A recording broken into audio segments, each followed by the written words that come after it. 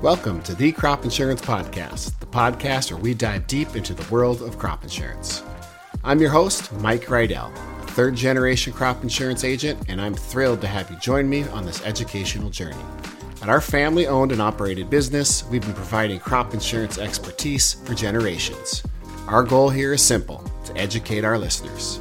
Crop insurance can be complex and overwhelming, but I believe that understanding it is crucial for every farmer. So whether you're a seasoned farmer looking to stay updated or a newcomer seeking guidance, this podcast is for you.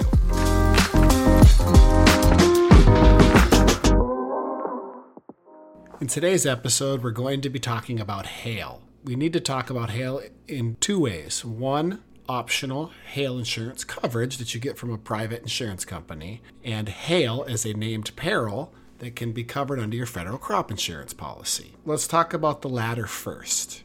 In order for hail damage to trigger a loss on your federal crop, it would have to be damage enough that your bushels harvested or your production harvested is lower than your bushel guarantee, or if you have revenue protection, lower than your revenue guarantee. But a really easy way to look at it is, let's say that you have an APH of 50 bushels per acre. You're at the 70% coverage level. So kind of your general rule of thumb is if you were to harvest less than 35 bushels an acre, whether you're in revenue protection or yield protection, you would have a loss. Now, if you have a hailstorm come through, and let's say you have a 80 bushel crop out there, or potential for 80 bushels, and it does some damage to your crop, let's say 50% damage, and now you end up with 40 bushels per acre that you're harvesting, while the hail is a covered peril, because you're going to be harvesting more than your federal crop guarantee, it would not necessarily trigger a loss in that scenario.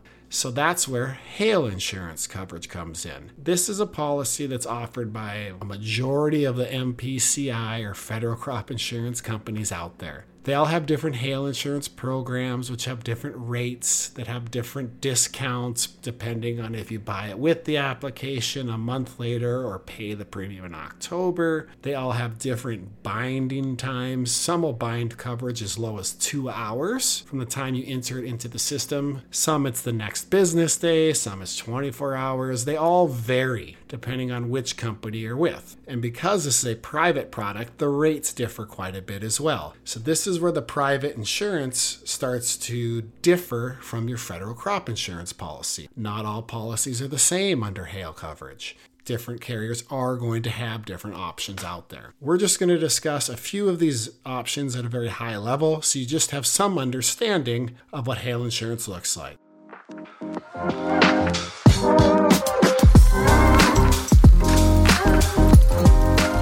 So the first thing you have to understand is basic hail insurance coverage. Basic coverage might not be available for all crops. It's still helpful to understand how it works. The way basic hail works, if a hailstorm comes through and you receive 5% damage on your crop, they're going to go out, do a count, they come up with 5% damage, they're going to pay you 5% of your coverage under basic hail.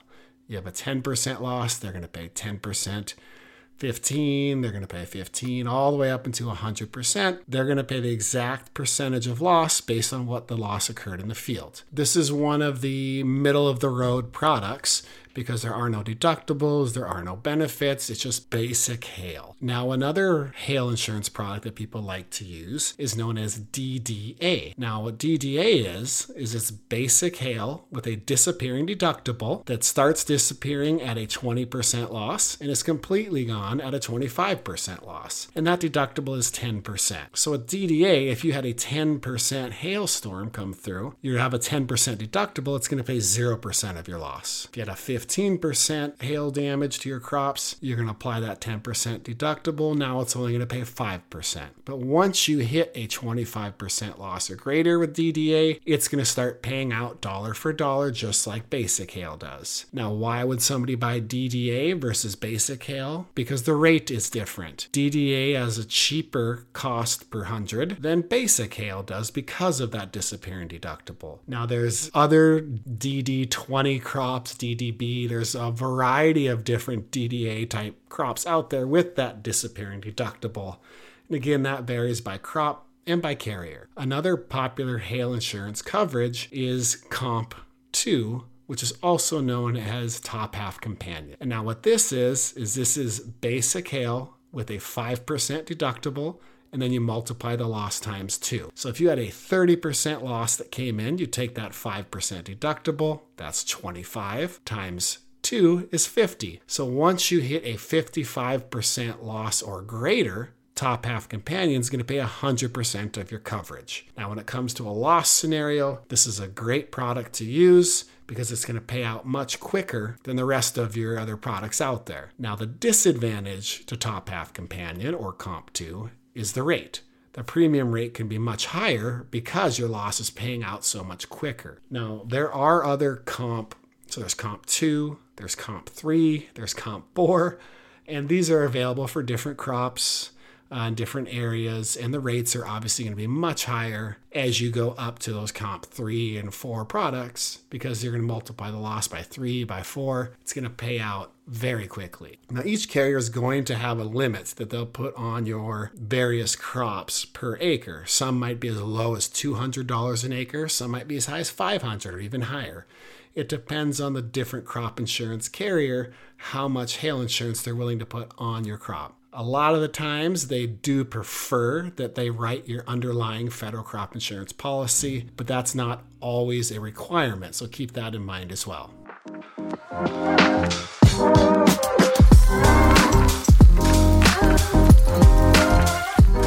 The next thing to think about is which product's going to work for you. Now, everybody's going to have different reasons.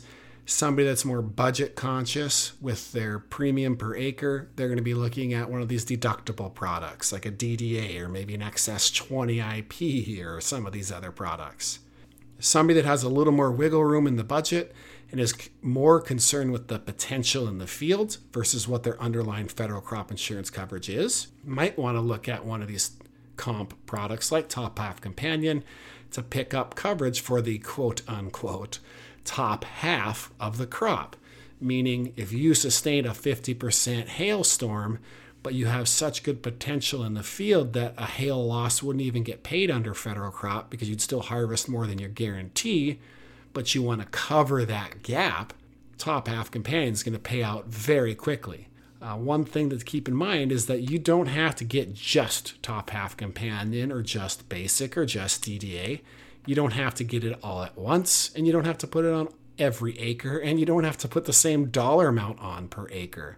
The nice thing about hail insurance coverage is that you can put any dollar amounts you want, for the most part, on any acres you want and any product you want, and you can put it on whenever you want. There is not a deadline when it comes to hail insurance necessarily, other than hail.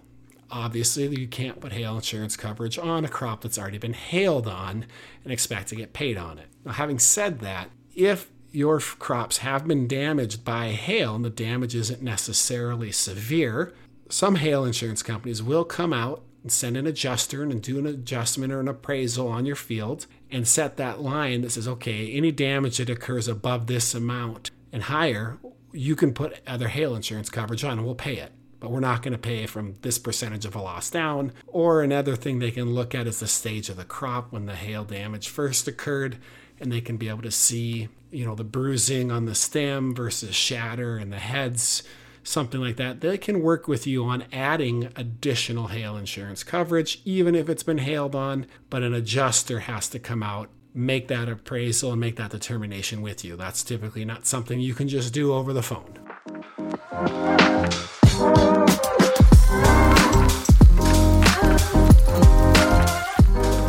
There are advantages to having your hail insurance policy with the same crop insurance company that you have your federal crop with.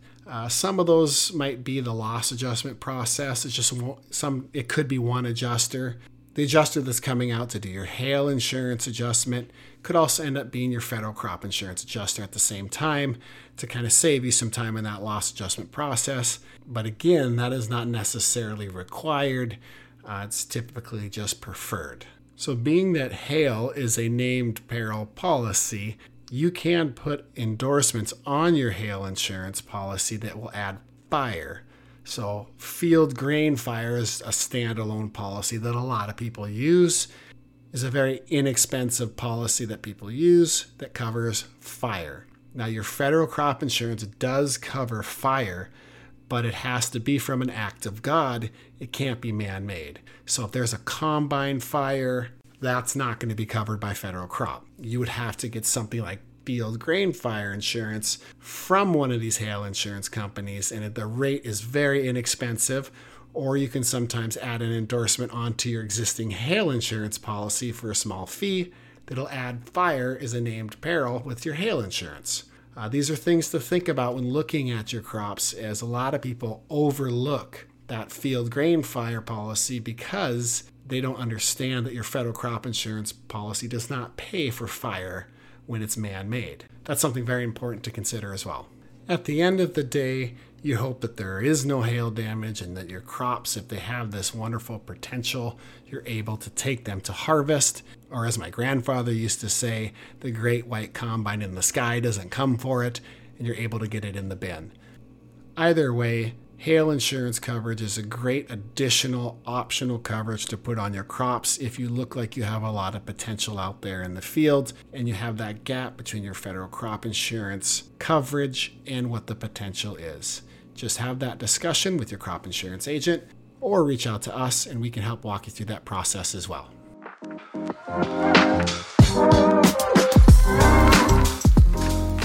From my family to yours, thank you very much for listening. I sincerely hope that this presentation has been instrumental in enhancing your understanding of federal crop insurance. If you find value in our podcast, we kindly encourage you to subscribe and spread the word among your friends and neighbors. To access further information, please visit our website at thecropinsurancepodcast.com, where you'll find the latest podcast episodes, articles, and exciting new features conveniently located in one place. This information is not all-inclusive and is meant to be used only as general guidelines for educational purposes. For additional information, please see crop provisions, reference the Crop Insurance Handbook or Loss Adjustment Manual, or contact your crop insurance agent. This institution is an equal opportunity provider and employer.